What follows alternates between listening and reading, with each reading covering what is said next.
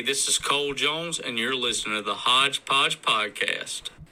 This is Richard Schroeder, and you're listening to the Hodgepodge Podcast. Hey, it's Derek Norsworthy, and you're listening to the Hodgepodge Podcast. Hello, everyone. It's Murr from Jokers. I'm here in my hotel room. There's my blankie. These things are not important. Here's what is. You've made a choice to listen to the Hodgepodge Podcast. Not a bad choice, my friend. You are making good decisions in life. Subscribe now and anywhere that podcasts are available.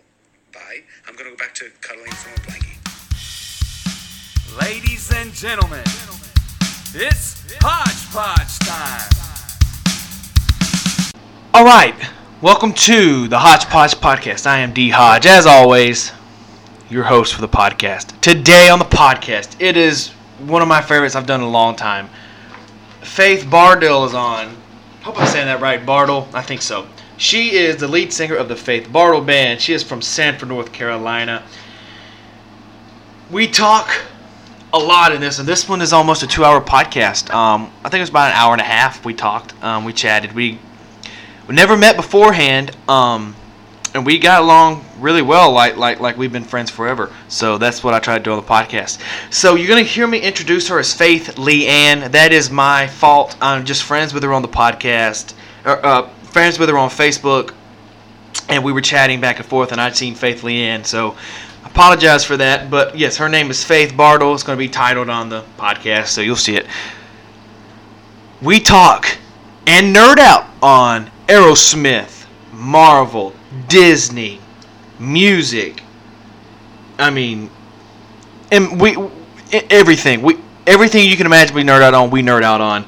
And you're gonna hear me give some cool facts to me. I hope it was cool facts to her about Aerosmith and all that kind of stuff. So you're gonna hear her talk about sharing the stage with one of my favorite country music artists of all time, Justin Moore. You're gonna hear the story behind that, sharing the stage with Justin Moore. She also is a 2018 Female Artist of the Year for Carolina Country Music Awards. Also the 2016 Country Female Artist of the Year for the Carolina Country Music Awards. And also the one we did not get to because we were too busy nerding out and doing this Joe Rogan-esque type podcast was the 2015 Teen Artist of the Year for the Carolina Country Music Awards.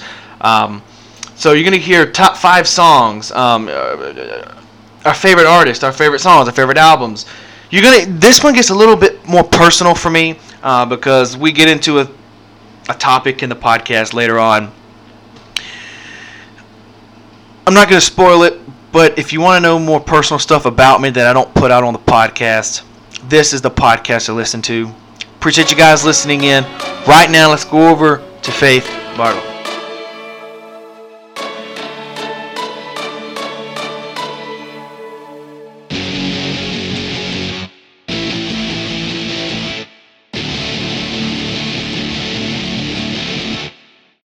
Alright, welcome to the Hodgepodge Podcast. It's episode 147. I got Faith Leanne on. How you doing, Faith? I'm good. How are you? I'm alright. So, Faith is the lead singer of the Faith Bardill Band. Did I pronounce that right? Bardill Band? Yeah, Bardill. Yeah, you got it right. Alright, and you are from Sanford, North Carolina. So I want to get you on because I've seen a video of the band playing. I don't remember where I'd seen it at exactly. But so, real quick, talk about how the band was formed.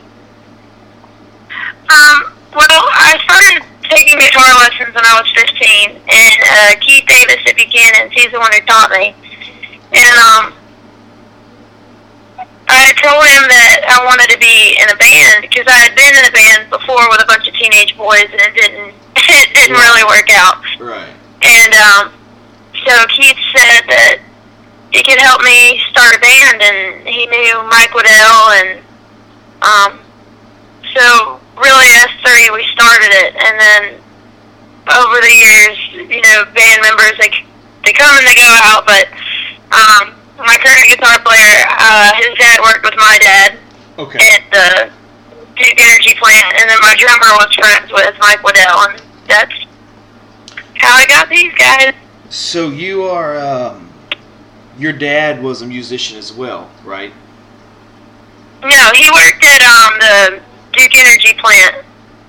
Okay. At Darren Harris. Yeah. So what made you want to, growing up in North Carolina, was your family very musical? No. To be honest, well, I'm adopted by my grandparents. To be honest, Okay. even on my birth mom's side of the family, there's no musicians that I know of. But on my grandmother's side, I have a couple of relatives that sing. My little cousin, she sings, and I have a cousin named Mark. He sings and plays piano. And Nice. so there's a couple of us that are musical, but not a lot. Right. So where exactly is Sanford, North Carolina? So Sanford is like about evenly in between Fayetteville and Raleigh. We're like smack dab in between both of those. It takes me about 40 minutes to get to Raleigh and 40 minutes to get to Fayetteville. Right, and so I'm from Mississippi, she's from North Carolina, so you just heard her say smack dab. A lot of you people probably don't know what that means.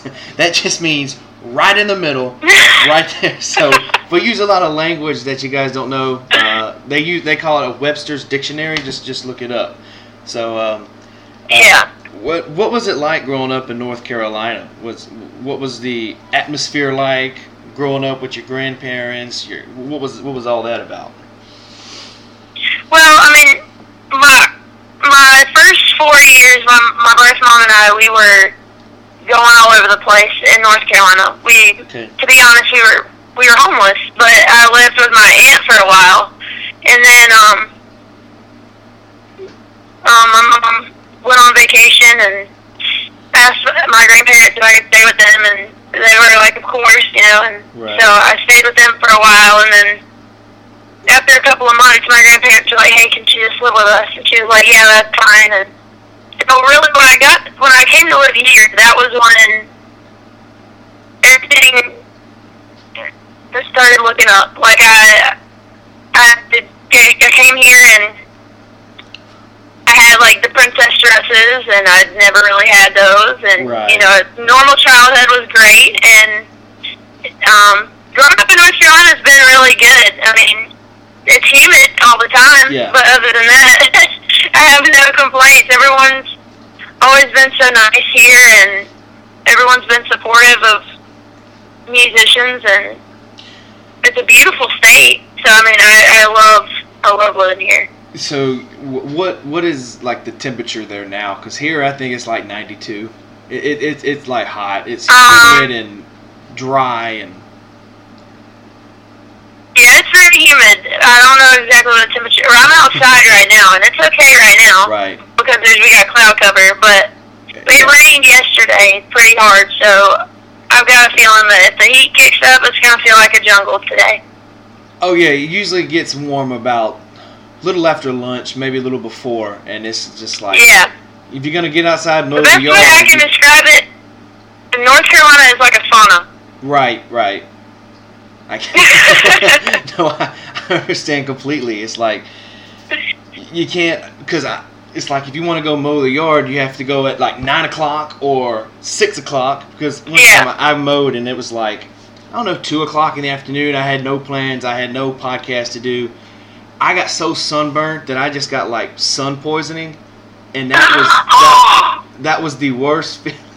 I mean, I was like, I wore flip-flops and shorts, not thinking, and then it's like I'm trying to get rid of this terrible tan line I got on my feet because it's like a big flip flop. I was just, it was terrible. I was puking everywhere. Didn't know how I gotten sick, and then they were like, "Well, you got sun poisoning." Oh Jesus! God, I know. I was like, man, this is rough. So I've never gotten sunburned that bad before, but it's gravy. I wasn't burnt. It was a weird thing. It was just, I wasn't burnt. It was just, I don't know. I guess I just got too much sun more than what I'm normal to, I guess. And it just, my body. Yeah, and you could have gotten overheated too, depending on how hot that day was. Here it's always between 85 and 100, so it's really no different either day. And then Christmas is usually hot here. I mean, it'll get cold, and then the heat will come right back up, and it's just like, woo. Now we get cold down here too. Like it'll be really, really hot in the summertime. Right. And then in the wintertime it'll snow, and you're just kind of confused. Like one day it'll snow, and the next day you can wear shorts. So North Carolina temperature is like, Yeah, it's you never know what you're going to get. right. But you just hope that you can pick out your outfit accordingly a couple days beforehand. And then when you pick it out, the next day it's raining or Exactly. Once you pick out like the best outfit you could ever pick out, then the next day the weather's like, nope, not today. I get you. I feel you. So, you are a member of the Actors, Models, and Talent for Christ, or AMTC for short. What exactly is that, and how did you get into that? Well, I heard about it, I think I was 16 or 17 when I had heard about it. And my little cousins and I, we went and auditioned, and what I did was I ended up going to the Atlanta hub. Mm-hmm. And really what it is it teaches you about modeling, it teaches you about acting, it teaches you techniques for singing or, doing comedy or whatever it is that you want to do. For example, I had no idea how you're supposed to walk on a runway. No idea. They taught me how to do that. They taught me how to do improv for comedy and stuff like that. And really, they try to teach you all of the aspects of every entertainment genre, I guess. And then they do a showcase in Florida, and what they do there is they invite different people from the industry, modeling, music, acting, the whole 9 yards. They invite people in, and one of the things I had to do was I had to co-write with people and write a song. Right. In a couple of days, like in a day, and do it in the showcase. And I'll never forget, we were talking about something, and I said to the people that I was supposed to write with that I was tickled over it. Uh-huh. And they were like, what? And so we ended up writing a song called Tickled, and it was like about this person having this crush. Anyway, and again, I was 17, so like everything was about crushes. And so once you get there, you can give them your headshot. They'll teach you how to do a resume and everything, and then you pretty much give your information to the companies there, and then they look it over and give callbacks, and sometimes they might not, but either way, it was a big learning experience for everyone there, and I met a lot of cool people, and it's a big network, to be honest, because I've met so many people that were a part of it from all over the country. So that was really cool. So, as we speak here, I have notes written in front of me, but I also like getting on the website. So if you'd like to figure out where the Faith Bardill Band is at, you can go to faithbardill.com. So, Faith, you were the 2018 Carolina Country Music Awards Female Artist of the Year. What? Yes, sir. What was that like? That was really, really cool. That was my second year of being involved in the award show, and Christy in 93.9 and 100.1 All-American Country, they have done a phenomenal job with that award show. Brian Mayer, he would sing the national anthem at the beginning, which I really admired, and he did a fantastic job, and all the musicians there are just spectacular, and I was very shocked to win. I did not think I was going to win, but I was okay with it. I was just excited to be back, to be honest. Yeah. So when they said my name, I was like, I don't know if I heard them correctly or not, but I'm going to go out there. And funny thing is, I didn't prepare anything to say, so I was just fly by the seat of my pants and hope I didn't stutter.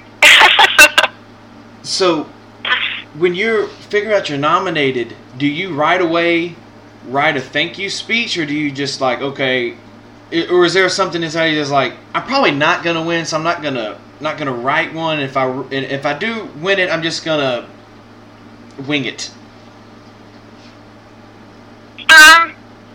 No, when I get usually when I get nominated for stuff, I don't go ahead and come up with a speech. Just because to me that's the wrong mentality. No, like not in a bad way, but like Right. I don't want to sit there and automatically think I'm gonna win. And so what I do is like maybe the day of the awards show.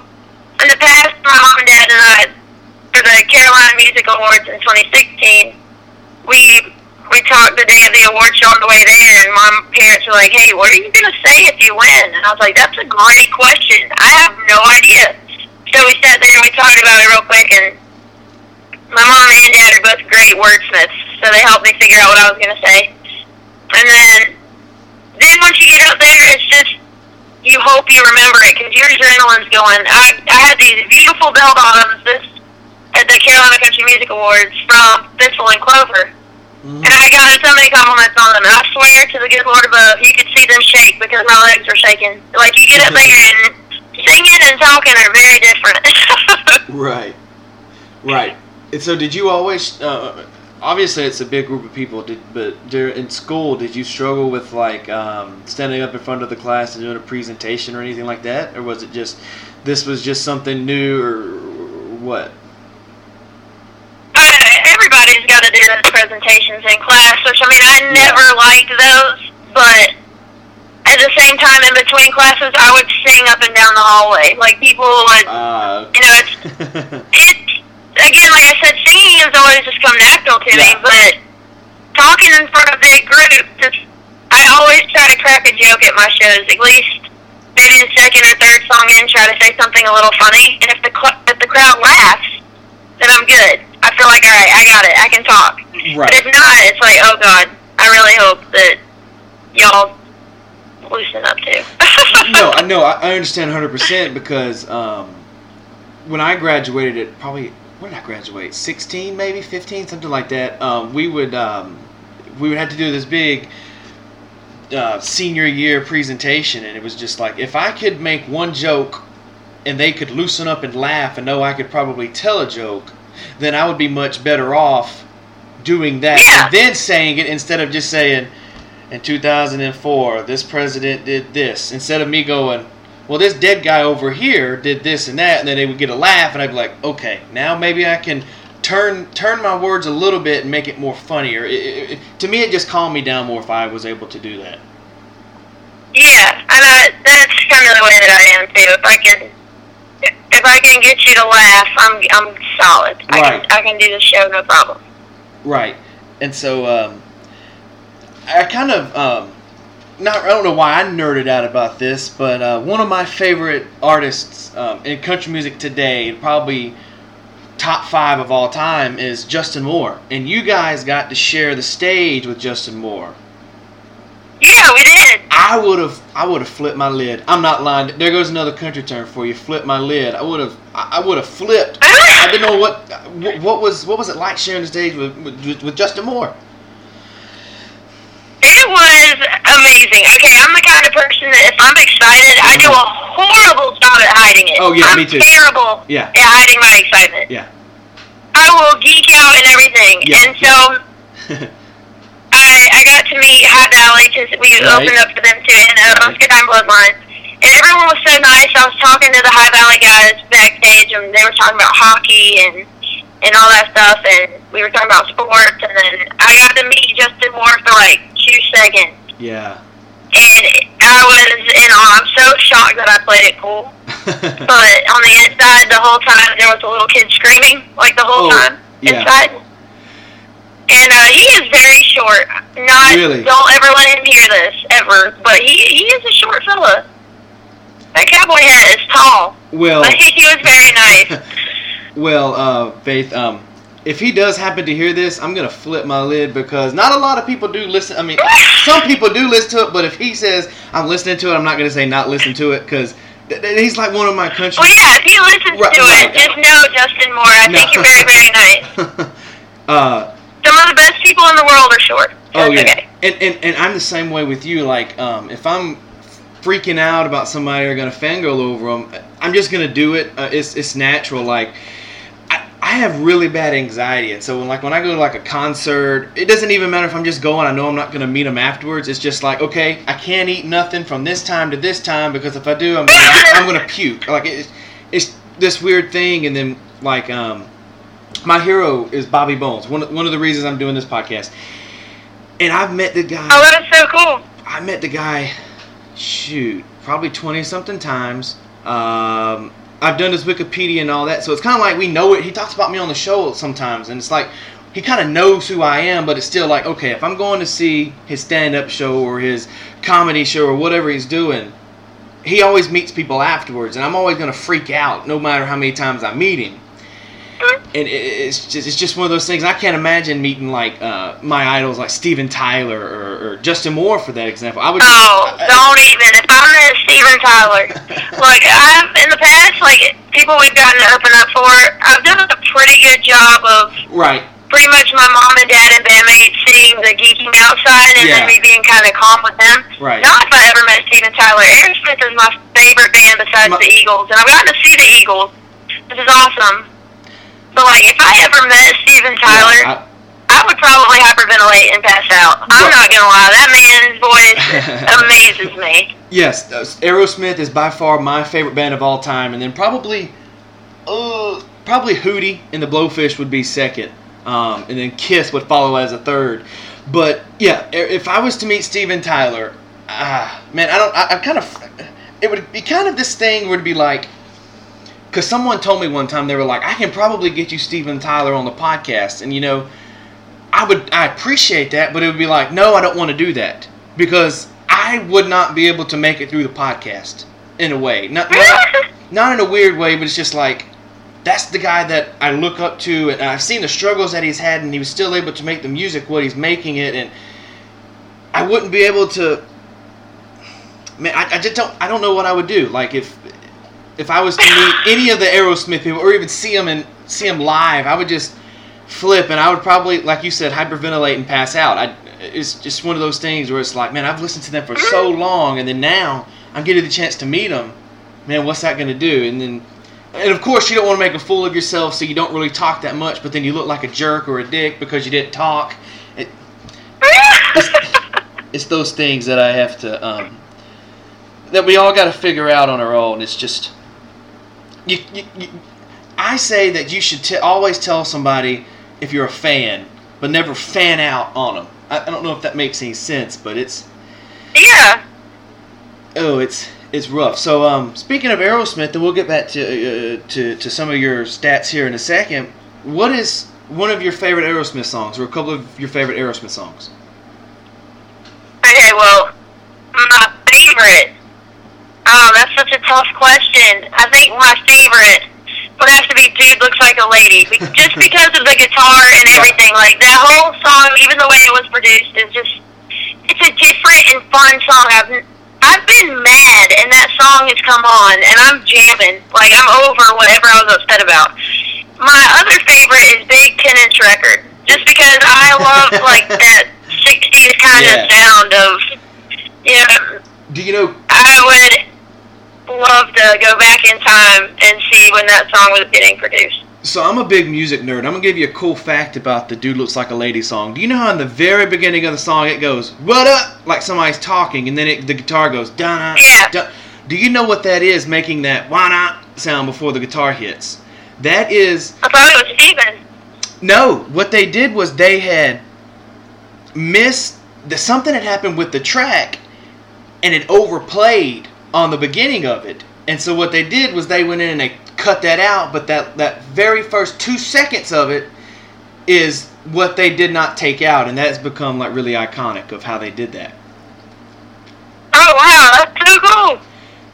My favorite Aerosmith song is Angel from the Permanent Vacation record, which happens to be one of my favorite records of all time, because for one, Permanent Vacation was the first album they made not on drugs or not drinking. So this first album they made sober, and that had Dude Looks Like a Lady on it as well. And it was cool to see that they can come from the 70s and get high and do all this, but then can go to rehab and calm down and still make killer songs without having to have any kind of drugs or alcohol in their system.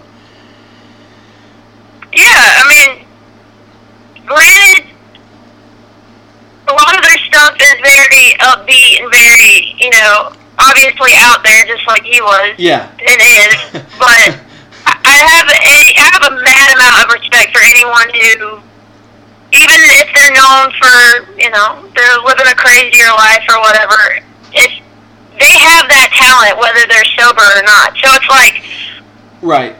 I appreciate being, like you said with that song and that record, being able to make music without anything to quote unquote assist you is phenomenal. I think right. to me, that's more respectable than, dude, I got so high last night and I wrote this song. Like, I'm not trashing anyone who does. To each their own.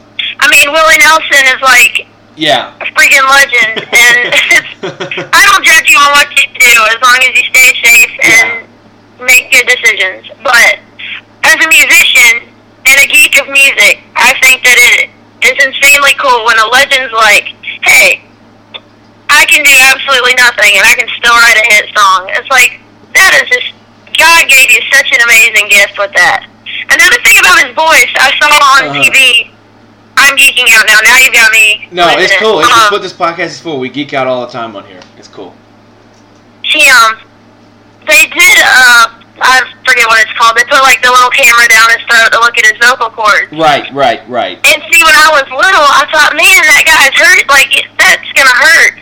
No, his vocal cords legit do that, and I'm in awe of it. And my dad, I think I was like 7. My dad had this rock and roll CD that my mom burned off the computer, and it had Walk This Way on it, which I do in my band. And when I heard that song for the first time, to my recollection, I loved it. I thought, whoa, this guy's voice is insane. Yeah. And so, artists like him and artists, for example, like Adele, I listen to Adele a lot, and she can go from sweet voice to that raspy, and I adore it. Janis Joplin, like anyone who can pull off that raspiness and it not have to be raspy all the time I'm envious. I'm not gonna lie. I wish I could do that so bad.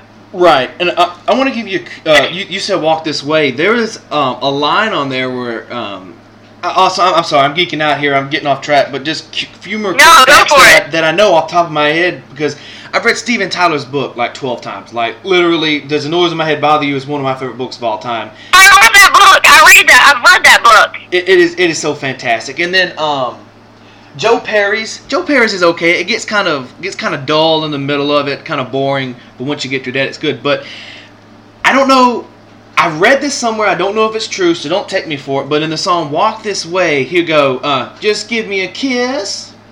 Ba-da-da-da. When it first started out, when he was little, he was called the N-word Lips. And in the song Walk This Way, it used to go, give me a kiss on my N-word lips. And it was... Oh, okay. And it had to be taken out because they used the N-word. And I don't know if I've ever heard... That. Yeah, I don't know if I've ever heard Steven Tyler say it in concert before, but anyways. But, no. I've watched too many live videos. Me too. He hasn't. It's a little too ballsy even for him. Right. But Steven Tyler is always ballsy anyways, so it wouldn't... I mean... Yeah, he is. He's crazy. And also, it's weird to me because you think of Steven Tyler or Aerosmith and you were like, Walk This Way and Dream On and stuff like that. It's weird to me because Don't Want to Miss a Thing is Aerosmith's only ever #1 song. And it's like, it's mind-boggling to me because you like got all these songs, but they were top 10 or top 5, or they didn't even make the cut into the top 40, and they're these massive songs, and the only #1 song they had wasn't even their song that they wrote. It was Don't Want to Miss a Thing, and that... and I love that song. It's one of my favorites. It's one of those that just... Because it was on the movie, what was it, Armageddon? Armageddon. Yeah, with Bruce Willis. And I think that was one of the first times I heard the song, and I was like, what is this? And that's kind of like where I was introduced to Aerosmith. But if you watch that Don't Want to Miss a Thing video, you see Steven Tyler, he is actually sitting down, and they make him look like he's standing up with the other band members. He had, I think he had ACL surgery on his left knee. And he had to sit down, and he's wearing this big fur coat, and it's making him look like he's actually sitting, but somehow they made him look like he was standing up with the other band, and that was just something that was like, wow, that's pretty cool, pretty legit. No, that's cool.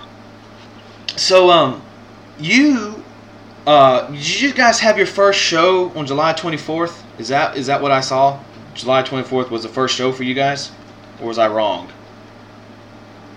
Oh, no, well, it was my second show in Vegas. I played in Vegas.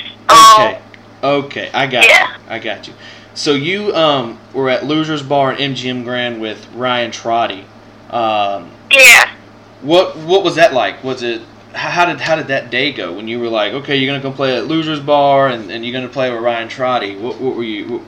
Yeah, Ryan asked me back in April, I believe it was, if I wanted to go to Vegas, and I was like, I mean, yeah, but are you sure? And he's like, yeah, and it was 13 shows in 7 days, and we did 2 shows a day every day, and it honestly was one of the best weeks of my life career-wise. Just, see, in that bar, they're there to hear you, because there's not any food or anything. You can get a drink, you can talk to your friends. It's a bar, so, like, you're there pretty much for the music. And we had people, there was one point, it was pretty much packed, and everyone was singing along, and everyone was dancing, and it was, the energy there is insane, and I'm the kind of musician that I feed off that energy. If you're coming in and you're pumped and ready to go, dude, I will match that energy the best that I can. And we had, I had my own fan club in one of the pictures. These guys were with a bicycling group, and I'm pretty much friends with all of them now online. And they all came in, and they were, I sang Stay by Sugarland. They were all up against the barriers right in front of the stage. Right. And we were getting ready to take a break, and never in my life have I ever had anyone chant my name before. Really? But all of these guys started chanting my name, and I swear, I cried like a baby. That was the coolest thing in the world. And Ryan and his band, they are phenomenal. Ryan is a great musician, a great songwriter. If anyone is like, I don't know who that is, look him up. He's on Spotify, iTunes, and Amazon Music, and he's on Facebook and Twitter.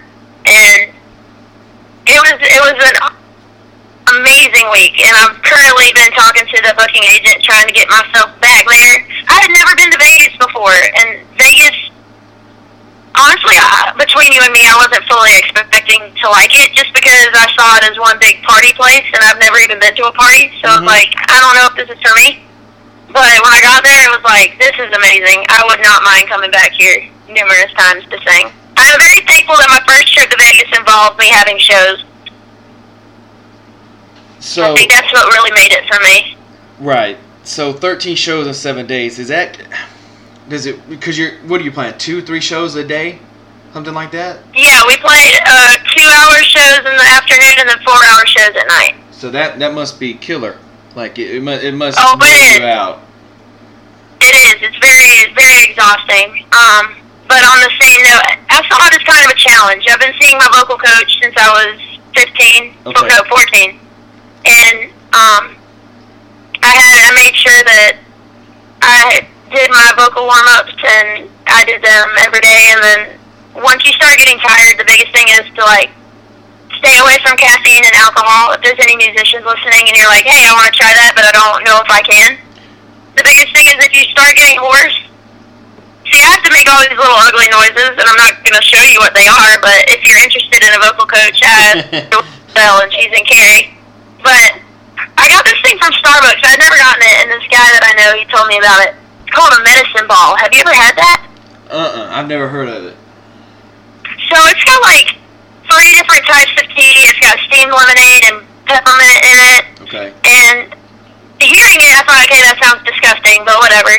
But I got it. It was delicious. Yeah. And it kind of coated my throat, which is exactly what you're going to need if you're doing that. And that dry heat is no joke. They gave us like a whole 24-pack of mini water bottles, and I'm pretty certain I almost finished the whole pack by the end of the week. You got to stay hydrated out there. But Right. it was kind of a challenge for myself because I told myself, if you can do this, then you're good. Like, you have a very solid voice if you can do it. And I was very proud of both Ryan and I because we held up till the very end, and our last show was fantastic, and it kind of gave me reassurance of like, okay, you are meant to do this. If you can do this, you are meant to do it. And everybody needs a little reassurance every now and then. So it was Right. really awesome to prove that to myself. So, I'm gonna. We're about 33 minutes into this thing. I figured we could go a little bit longer. Good Lord, time flew by. I'm sorry I keep talking. No, that's what I like. I book them for an hour only because if I say 30 minutes and it goes 40, that looks bad on me. So I usually say 30 to an hour. Sometimes I go longer than an hour. But I want to drill you real quick. I'm going to be drilling myself as well. Okay. So, without writing anything down, give me your top 5 favorite artists. We're going to go back and forth. So Johnny Cash. Okay. Johnny Cash, Elvis Presley, Patsy Cline, Chris Stapleton, and Steven Tyler. All right. Now that was pretty quick. Okay. So, mine would be, number 1 would be John Mayer. I gotta have Eminem in there. Now, I'm not gonna lie to you, I can rap all of Without Me, like the whole thing. Do you know I'm not going to. I'll never do it on stage, but in my truck, I get it. I can do the Rap God, where he breaks the world record for saying the whatever the first word. I can do that whole thing, and it was I think it took me like maybe 4 days till I was able to actually rap the whole entire like 8-minute song. And then when you get to the fast part, you can keep going, and like never gonna do it. Nobody's ever gonna know that. So everybody knows you're the first person that actually knows that besides family wise. So on the podcast. So see, I don't tell anyone that I can do that. Like there's some rap songs that I've learned the whole thing. Yeah. And I wait until we're on our way somewhere and the song comes on my playlist, and then I'm like, oh. And I just do the whole thing, and then they're looking at me like, hey, look, I didn't know you could do that. And I'm like, yep, and don't tell anyone either, because that's not my forte, okay? Right. So, my 5 artists would be John Mayer, Eminem, Elvis Presley, probably Ben Folds from Ben Folds 5. I'm going to put Aerosmith in there besides Steven Tyler, even though he did release, I think his country album was actually pretty good. So it was good. I liked it. So yeah, I have to throw Aerosmith in there, and I also have to throw Ben Folds in there. So you mentioned playlists. Do you have playlists for everything, or do you just go to your songs and click shuffle and it plays everything? Because for me personally, I have a playlist for everything I do. If I'm putting up a podcast, I have a playlist called Putting Up the Podcast, and it's just these slow songs. Then I have like a shower playlist. It's I have the shower jams. Yeah. I have a playlist. Like my shower playlist is called Shower Jams, Yeah, and I have everything from legit Disney songs to like Post Malone. Like I have I have everything. I have Johnny Cash in there. Like I've got the whole thing. I can have the whole Super Bowl halftime in the shower. But I kind of have a playlist for everything. I have one for if me and my dad are taking a trip. Yeah. Because my dad likes rock, and me and my dad jam out to the Black Keys a lot, so there's a lot of Black Keys in that list. And then I have, like, my clean songs, just because I don't really like to jam out while I'm getting ready and play it through my speaker, and my mom and dad are like, whoa, hey now. So I have a clean list, and then I have, like, my main jams playlist, which I pretty much listen to when I'm going somewhere in the truck. I don't really listen to the radio much anymore. Me neither, because for me, I can listen to what I want to listen to on my phone. And to me, I'm an album person for certain people. Like, for me right now, Justin Moore is always an album person for me. And then it's like, Eminem releases one, it's cool. And then lately, I've been on an Old Dominion kick. All their albums are really fantastic. Good. Like, there's not one song on there that... Because usually if there's an album, let's give or take album have about 13 songs. There's only going to be 5 or 6 that I'm going to keep, and the other ones are going to be thrown away because I don't like them.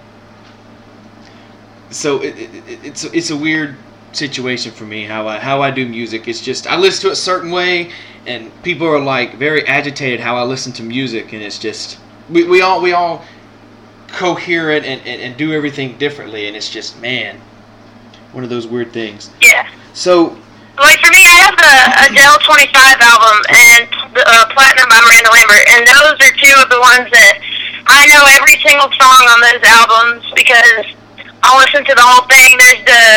There's a couple of albums that like all of the songs set out, but there's not a lot that do that for me. So I'm with you on like there's a couple that stand out. So you're on a podcast now. Do you listen to podcasts at all, or have you ever? I do sometimes. I don't a lot, just because I'm still kind of getting used to it, I guess. Okay. But yeah, I like podcasts. I think they're cool. So you were I'm going to get back to drilling you in just a little bit. We're going to do songs. Okay. So think about songs real quick as you answer this question. Multitask here.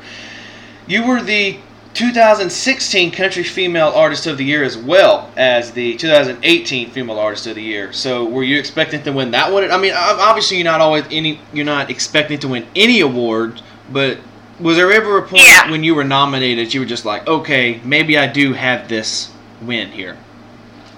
I think it was the 2016 one because that year, like every show, I was handing out papers to people on how to vote. Okay.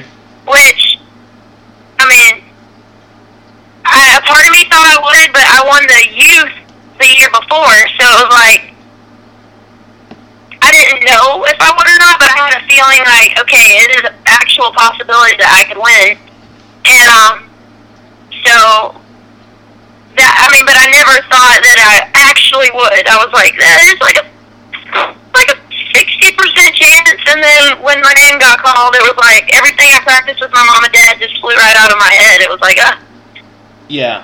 But at the same time, I think that's kind of cooler in that if you forget what you worked on, at least what you say will be genuine, because you're going to have to tell the truth, because you're not going to have time to lie, kind of thing, you know? It's like, but that wouldn't lie on there anyway. That came out a little wrong. But you know what I mean? No, if you forget a speech you prepared, it's from the heart. No, I understand 100%. But me, if I was to win, let's say if I was to win any kind of award like that, I would just get up there and just go blank. Because it's kind of like, because you're in the middle of shock. Because you're like, I'm going up, like, let's say if I was to win a podcast award, like, I'm up against Dak Shepard and then Bobby Bones, and I'm up against these people, and I beat all these people that I listen to out. Now it's like, are these people going to like me anymore because I beat them out? Are they going to think that I'm a jerk? Are they going to do this or that? It's just all the stress and anxiety that I would fear if I was to ever win any kind of award, because it would all just slip from my mind and I would just say nonsense up there on the stage. Yeah, I think there's always, no matter what you're doing, that kind of first initial thought of like, oh, I hope nobody's mad. And then I thought about it later, and it's like, well, I mean, really, if anyone's mad at you for winning, that's more of a reflection on them than it is on you. Right. And on the same note, it depends, like, I get being mad if someone was up there and they're like, ha, beat you, like, hey, wiener. But not like, I've always made it a point to maybe say, you know, I'm among great artists in this room, or, you know, something like that. And I am, because every single award show I've ever done, I mean, there's a reason these people get nominated for these awards, and it's not because mommy and daddy did anything. It's because they have a great talent, and I think that people respect that of, you know, I've never really worried about anyone being mad, but that's just because, for me, I guess, I've never been mad when anyone else won. So it's like,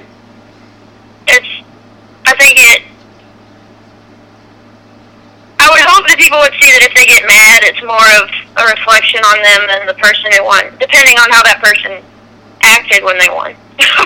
Let me ask you this, because I'm always thinking of this, like, 99% of the celebrities, give or take the artists or the people that play in movies or anything like that, probably 98, 99% of them have come from nothing, and now they're this. Why do you think they have more get up and go than people that grew up rich and had all this money. Like, to me, it's like they're trying to have something that they didn't have growing up so they can supply for their children. They want their children to have more than what they had. But then it's also the point of, okay, all these people that said he's going to be nothing but a double-wide trailer dirt road kid, I'm going to get out here and I'm going to do this.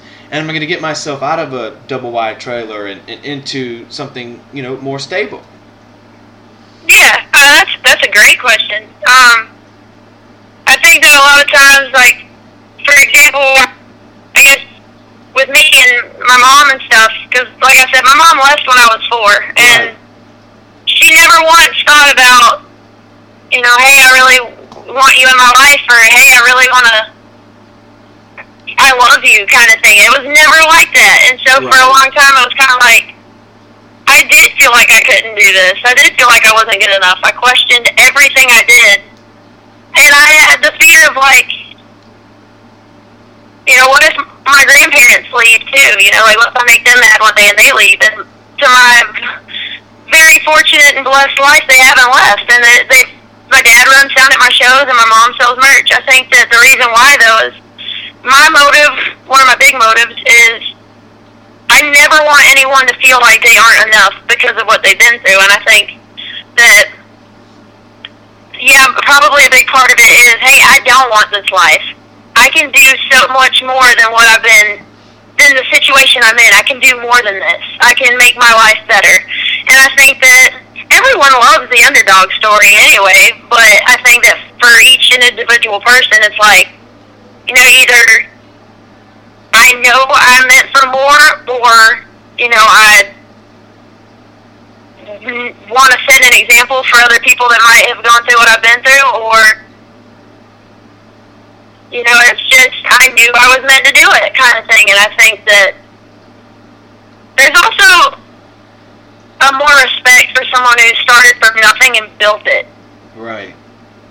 There's a mad respect to that, because they were set on their goals, they knew what they wanted, and they went after it and made it happen.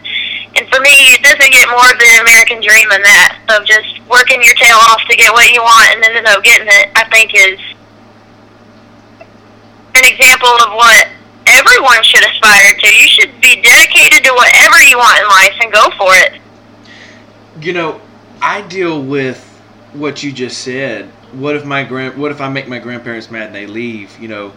In my life, I've had people just get up and take off, and they just don't care. Yeah.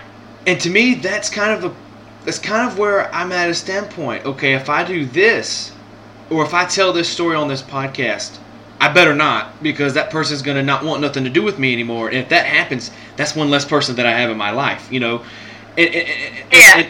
now to the fact, it's like, well, is it really my fault, or are they really having a problem because they're actually, it's doubt, they feel bad because they actually did this to this person, and that's why they don't want nothing to do with it. But then it's also inside me like, okay, there's also a point that's like, in me, it's like, I don't really want to make them mad and leave. But if they do get mad and they leave, then screw it. There's nothing that I can do. Like for example, I don't want to get a little personal here, but for an example, my brother just had a kid. So my brother's younger than me, so I'm 21, he's like 18. So he just had a kid, and he's actually engaged to his fiance. And my thing is, I can't get too attached to the nephew, because what if the fiance is like, okay, I'm leaving you, she takes the kid, and they take off. And in back of my head, I'm like, oh well, there's nothing I can do about it, so I might as well not worry about it. It's just these weird tics that I have, and it's just like, you're never gonna find nobody, because nobody's gonna deal with the tics that you got. All kind of messed up. Well, no, I think that, again, like, because it took me a long time, 15 years in total, maybe 16, and I still struggle with it, of realizing, look, my mom didn't leave me because of something I did. Right. It wasn't my fault that my mom didn't want me. It's her, and it took me years to figure that out, and finally, like, look at myself and say, look, dude, it wasn't your fault. You're okay. Like, you have a mom and dad that picked you. Like, that says so much more than, and I would want that to be my story than, hey, my mom left. I want it to be, yeah, she left, but these two amazing people picked me. Right. Like, life doesn't get any better than that. And I think that everyone has these fears and these tics. I have a ton of fears. I have fears that make sense and fears that don't, and I worry about people leaving, but at the same time, I think that, you know, my thing is I'm down to be friends with anyone. I'm down to get pretty much close to anyone. And if they leave, then they leave. And if not, then dang it, we'll be friends for life. I think that, and I'm about to go off on a tiny tangent. I'll be quick. Ahead. But I think that society as a whole, we tend to worry about people leaving, and we do that a lot. And I've seen it a lot throughout my life, and that's a fair worry. Like, that's a legit fear. I'm not trying to belittle it. Right. But I think that a lot of times we spend so long looking at the negative or looking at the fear and stuff that we forget the beauty of it. For example, there's a big divide, and I think that I'm thankful. Well, that makes me thankful for music, because music brings all of us together. You can have a completely different ideal in life than me, and we can jam out to the same stuff, and so we have a common thread. And some people are like, yeah, but that's just music. No, if we have nothing in common except for our love for Aerosmith, that connects us somehow. We have something to talk about, and then I'm sure we can find other stuff to relate to. Right. And I think that's the thing. We all need to just be more open-minded, and maybe a little more of like, I don't know what you've been through, but sure. if you were to open up and tell me, I would want to understand it. Right. And I don't know why I'm going off on it, but I think that a lot more people care about that kind of thing and care about wanting to understand and get to know the people around them than we like to portray. And I think that if anyone lives in fear, nothing will ever get done. And, for example, Walt Disney. I found this out. Walt Disney, like, starting up the whole company. Yeah. He had several people look at some of his first cartoons or whatever and tell him, dude, you're horrible. This isn't going to work. And now the company owns, like, half of everything. They own everything. The whole world is pretty much Disney.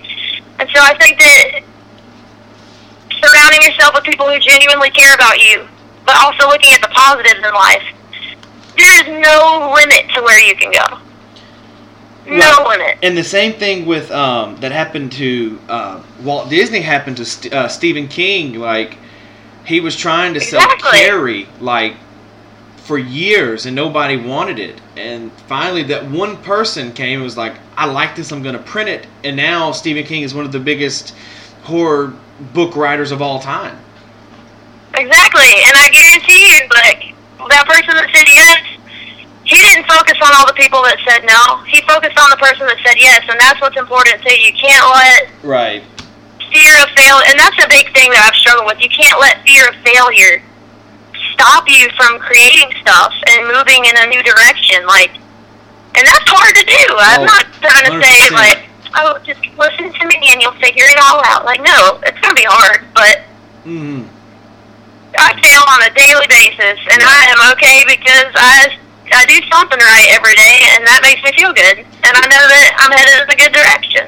Exactly. So, I'm an overly positive person sometimes, and sometimes my mom and dad are the voice of positivity. Yeah. So, it changes. And it's weird. It's like, I take Steve Harvey as an example for me, because all the people in society that's not famous, and they're looking at watching the TV, they see Steve Harvey as this guy that runs everything. He's running Family Feud, all these talk shows, all this big radio show.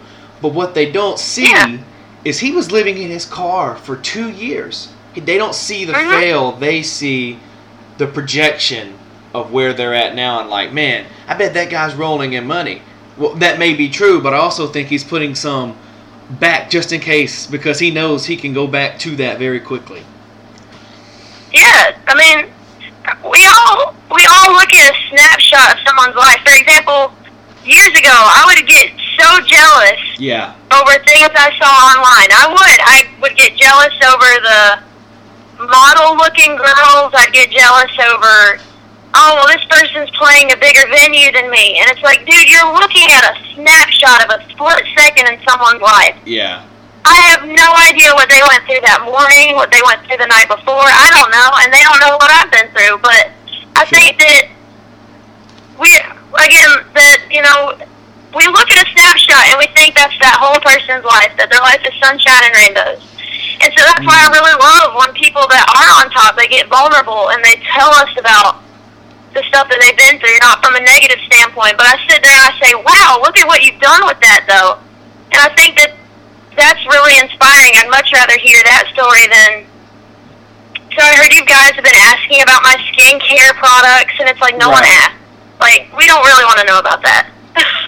Sure, 100%. I've just been seeing a lot more memes making fun of those influencers, so that was tiny. No, I get it. Thing. So I take notes as I go, because sometimes we will say something and I want to go back on it or something like that.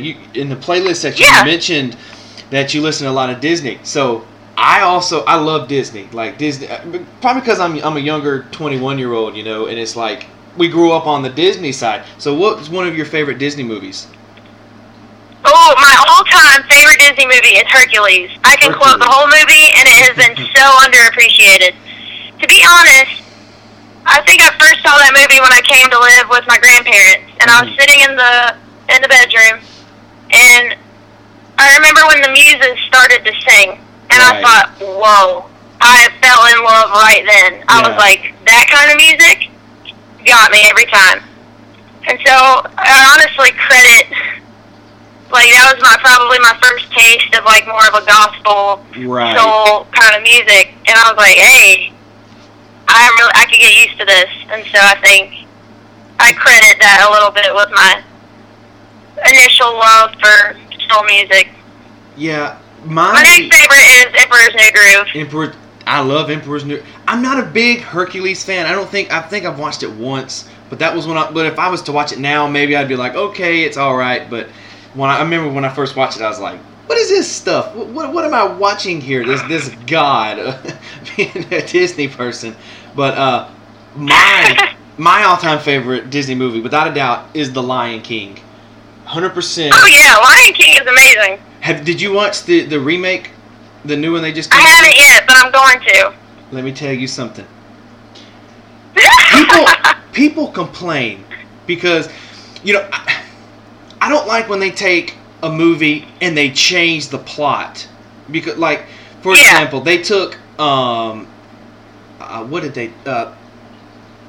in Wonderland. They took that. Mad Hatter did not look nothing like a clown in the original cartoon, but they took Johnny Depp and they morphed him into this weird clown-looking thing, and the movie made no sense to me. Yeah. So I was scared they were going to take my favorite all-time Disney movie and turn it into something that has made no sense. But I'm telling you right now, Faith, it is 100% exactly like the cartoon.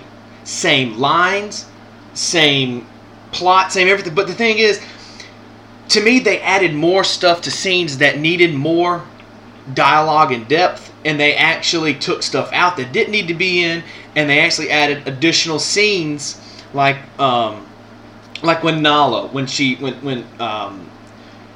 Simba, when he finally met Timon and Pumbaa, he actually grew up to a full adult lion. When next thing you know, you see Nala and she's drinking water with Simba. Well, in the new one, they make her journey of why she went to find Simba or went to find help. And I was like, man, why didn't the cartoon be like this? We needed this exactly. Yeah. And then, I don't know, people were complaining about it. It got like 30% on Rotten Tomatoes, and I'm like, are you nuts? It was a 5 out of 5 for me. And then, my second favorite Disney movie would be Toy Story. obviously, I'm a big Toy Story fan. So Emperor's New Groove is actually, I'm a big fan of David Spade, and so when David Spade's in it, and I'm like, oh yeah, this is going to be good, and it's actually one of my favorites as well. Oh yeah, I love the dynamic between Kronk and Yzma a lot. Yeah, it's cool because it's like, so what is some of your favorite songs of all time? Give me your top 5. Ooh, okay. Top 5 favorite songs? Good Lord. Or not top 5, just give me a couple. Just give me a couple. While you think, I'm gonna go ahead and give you mine while you think. So, okay. Mine are Stop This Train by John Mayer. Man, probably Outlaws Like Me, Justin Moore. Imagine from John Lennon. And probably Can't Help Falling in Love with by Elvis. And then God Only Knows from the Beach Boys falls 5th. And so what about you? Just a couple. You don't have to give me. I gave 5, but I actually wrote them down. So I was actually lying on my part. So give me a couple of yours. Alright, so I love Respect by Aretha Franklin. Right. I love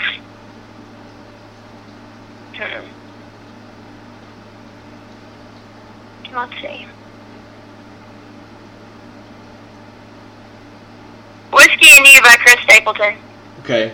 That's an album cut. That's a deep cut from. Now we're getting into. Yeah. Now we're getting into something that's like I don't want to get into because we could go another hour into this thing. Like album cuts. We could get into album cuts and be on here forever. For me personally. I love Desperado by the Eagles. Okay. What did you think of Desperado, the cover from Clint Black? What did you think about that one? Did you like that? I mean, obviously it's not as good as the Eagles, but what did you think about it? I liked it, but for me, nothing will ever top the Eagles version. Right. Like I said, I love Dude Looks Like a Lady by Aerosmith, and honestly, I really love I Want to Dance with Somebody by Whitney Houston. Nice picks.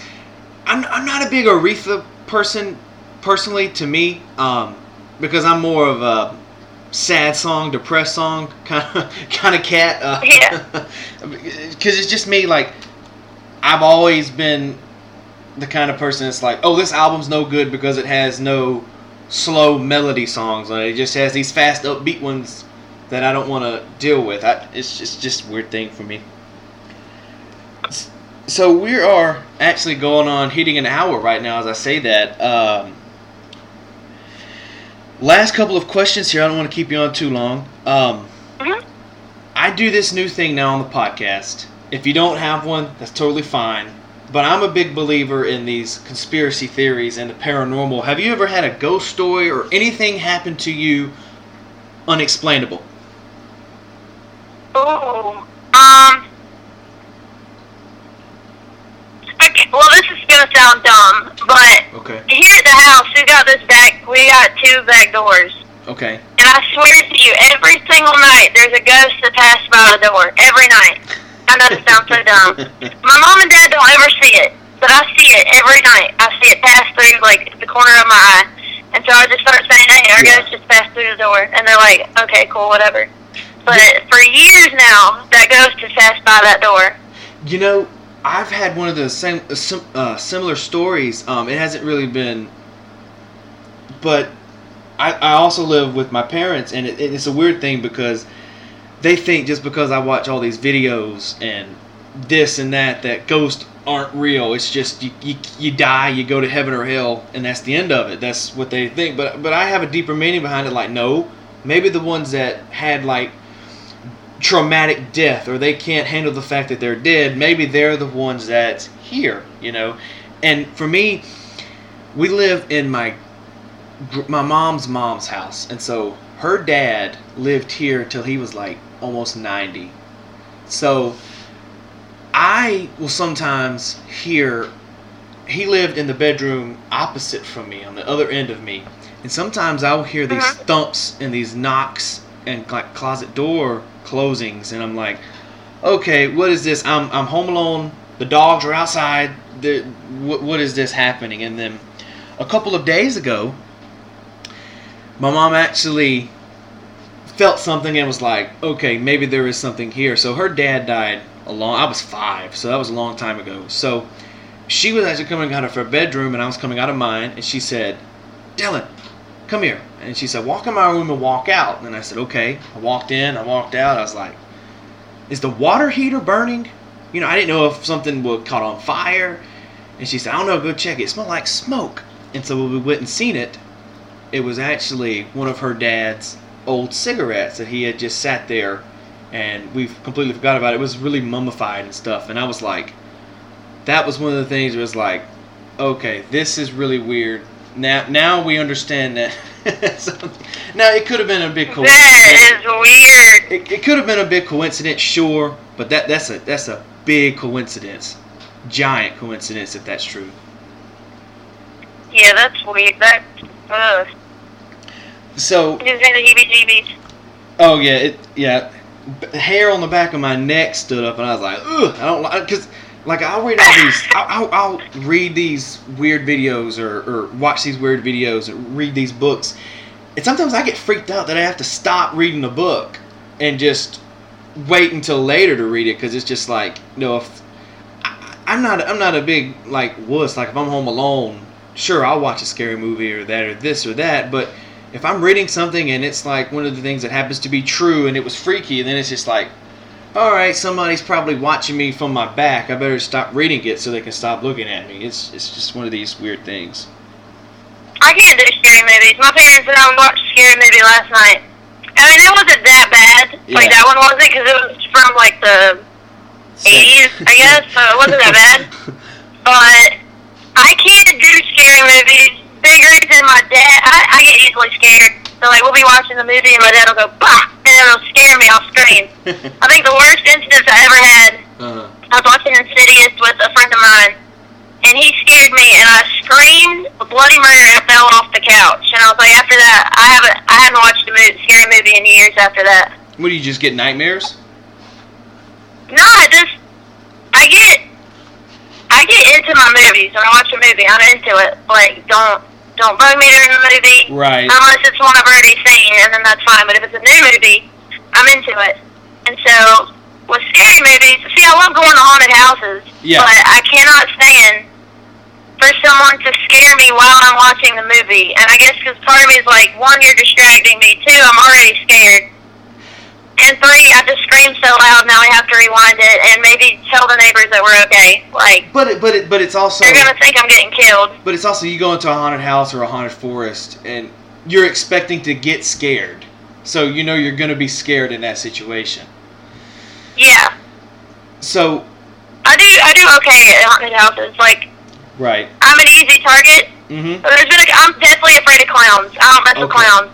And I went to one, and my friend told the clown my name, and I tell you, I don't think I slept that night, but that's okay. Yeah, the secret to going into the haunted house or something, like, you just gotta act like you're not scared. Like, we went into this one time, and they had Jigsaw from the Saw movies, and he was riding a bike, and I would yell out, "You want to play a game?" And he would get in your face, and you would just laugh right back with them, and they'll leave you alone the whole way because they know, oh, you're not going to scare that guy. There's no sense in trying. Yeah. But all right, so I want to get into 2 more things here, and I'll get you off because I don't know how long we're going to be here if we just keep chatting here. So you said you get into your movies. I have to get into my movies because I do now this new thing on the podcast. For an example, Faith, an episode will be up before your podcast the same day, and it'll be a movie review because I'm a big movie nerd as well as a music nerd, so I like watching these movies and giving reviews on it, and it just gives a little extra for the podcast listeners. And so, what are some of your favorite movies of all time? Oh, alright, so I'm a big Star Wars fan. Oh, I've never seen them. What? I've tried to watch. I'm sorry, that was very passionate right then. I'm sorry, well, what? No, the thing is, don't you have to watch them from like 12 back to 1? Don't you have to watch them out of order or backwards? Well, you don't really have to. That was a very struggled answer. No, you don't really have to watch them out of order. Like, that's how they came out. But if you want to really understand it, I mean, you can watch them in order. Okay. Because, I mean, the reason how I watched them, my dad showed them to me, was out of order. Okay. And, I mean, it depends on who you're with. Now, some people are going to be mad that I said you don't have to watch them out of order. Okay. That's how I watched them, was out of order. Okay. Slightly confused in parts of it. My dad explained it. And you can do them out of order. It's up to you. Okay. But, yeah. And then I'm a big James Bond fan. John Connery is the only, like, he is James Bond to me. Okay, I'm sorry, but this new guy's like the Batman of James Bond. I can't deal with it. He has no charisma. No charm. You're going to make these podcast listeners want me to review Star Wars and James Bond, because I've never seen any of them. I've never seen Star Wars, never seen any James Bond. No, Oh, my word. What in the world? And then the last, I'm a big Marvel fan. Oh, my God. You're going to get us down another rabbit hole. I'm a superhero nerd. Not comic book. I love the movies. The movies are where it's I have some comic books, but I'm big into the movies. So what? But I do have some comic books. What is one of your favorite Marvel superheroes? Like me, my all-time favorite superhero of all time. Argue me up and down. I'm not going to change. Spider-Man. Spider-Man is my all-time favorite. Too. Like, no one's ever going to touch Spider-Man, but Tom Holland is the best Spider-Man. No, see, I disagree. I disagree big time. Tobey Maguire is the Tobey Maguire is the best. Stanley even said himself that Tom Holland is he is the embodiment of Spider-Man. Okay. I give you this. Tom Holland is the best teenage Spider-Man, because Tobey Maguire was probably in his 30s when he made the movies. So it does give Spider-Man a new teenage look with Tom Holland. I will give you that 100%. But to me, the best Spider-Man is Tobey Maguire.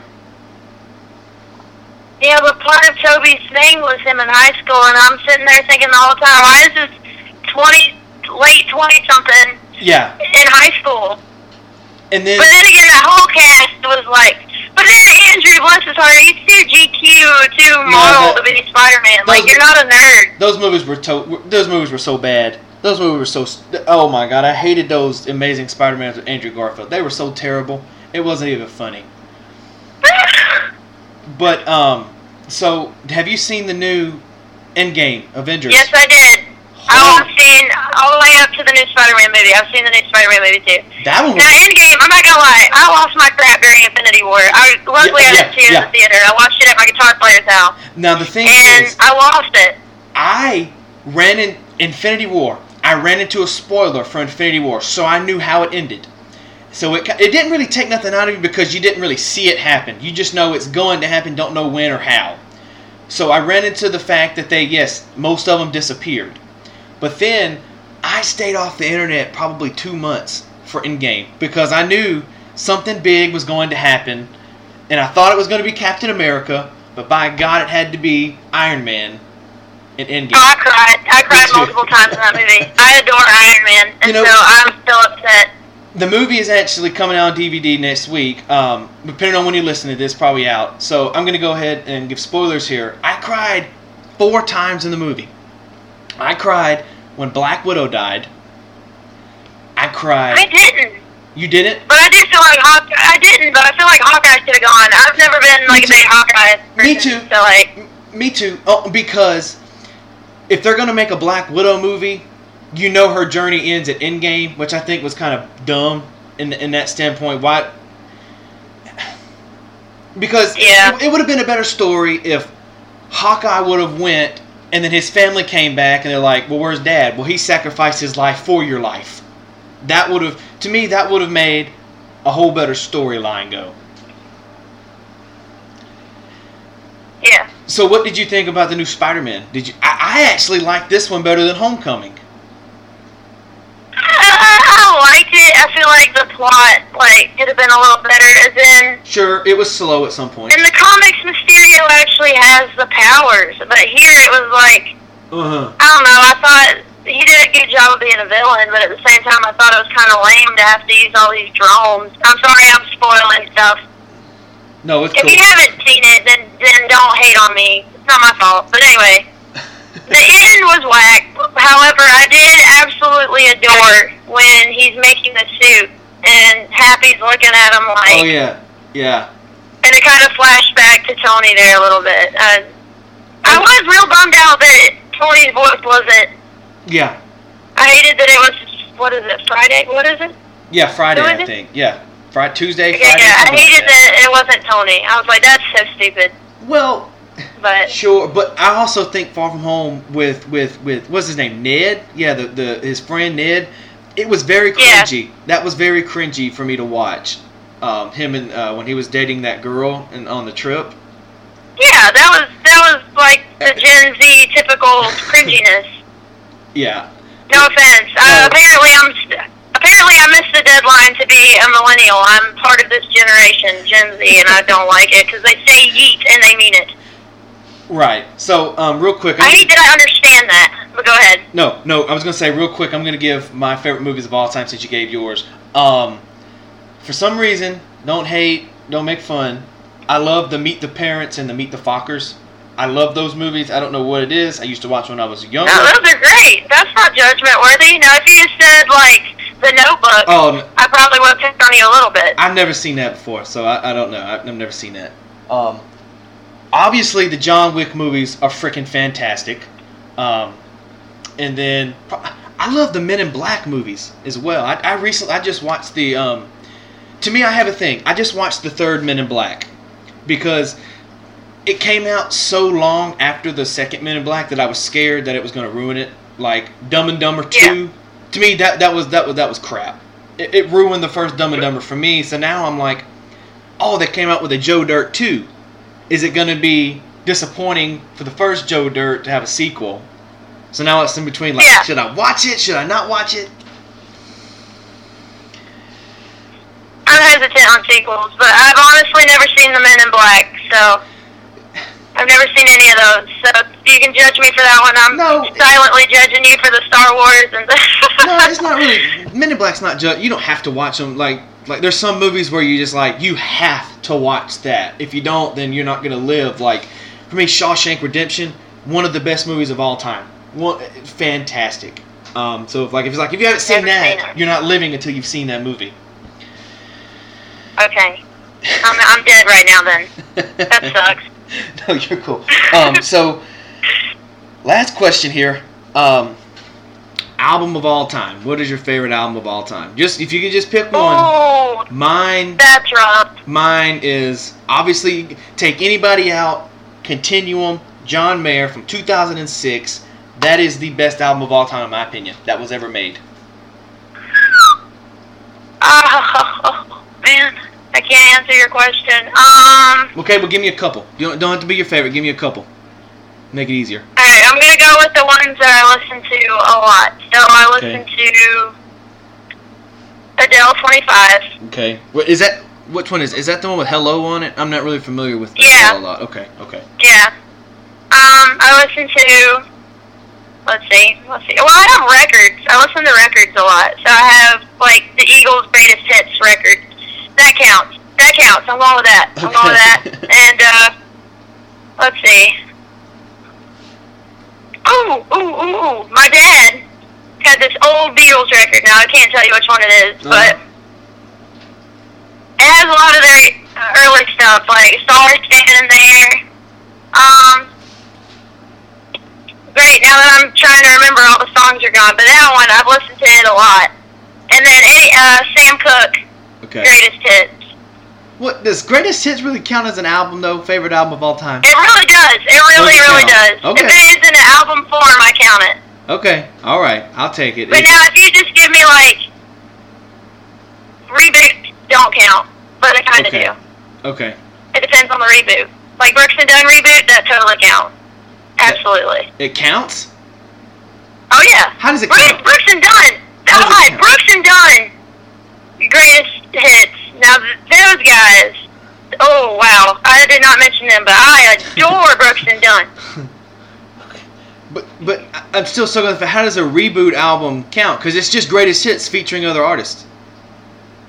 Because they have slightly changed some of it. For example, Ain't Nothing About You with Brett Young, they Right. changed the perspective. They're both singing about her. I guess for me, if you have to change some of the originals and the reboot, I count it, because it is slightly different than the original, so it's alright, it counts. But now if it was the exact same and nothing at all really different, it was just like, hey, we're re-releasing these. So like, cool, that doesn't count as a new album to me, but Okay. that counts. I'll take it. Midland's great too. Midland. I've never listened to their album. I've never listened to a Midland Oh, album. you need to listen to them. I can put you on some good Midland songs. Put the Hurt on Me. Dang, good one. Okay. You like those slow songs? That's where you need to go. Midland. Midland? All right, what did you say it was? I'm going to write it down real quick. You said Midland what? Put the Hurt on Me. Put the Hurt on Me. Burnout. I've heard that Drinking Problem. one. Heard that one. Let's see. I've heard the radio ones. I haven't heard their album cuts. Now, one that's not really slow, but is good by them is At Least You Cried. That one's good. At Least You Cried? Yeah, that one's good. Okay. Alright. Yeah. Cool. Alright, I got them down. I will let you know what I think when I listen to them. Okay. Alright, so last thing here, I'm going to go ahead. She had the Faith Bardill Band. They are playing at Pittsboro, North Carolina at the Carolina Brewery August 10th. They are playing at North Myrtle Beach, South Carolina, August 11th. The Trailer Bar, Surf City, North Carolina, August 12th. And you can go see more of their shows where they're playing at faithbardill.com.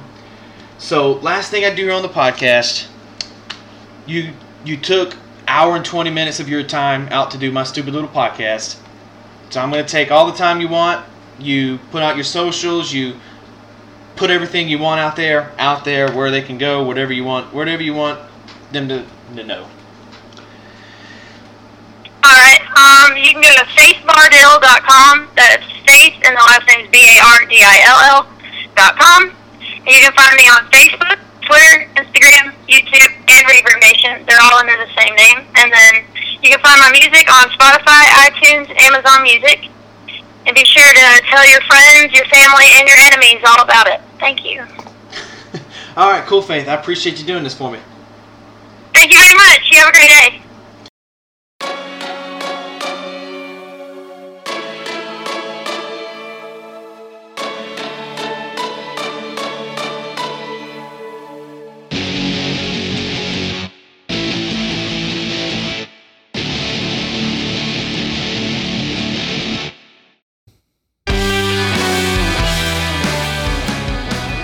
Hey, it's T. Hodge here, host of the Hodgepodge Podcast and producer of Big Shrimp Radio.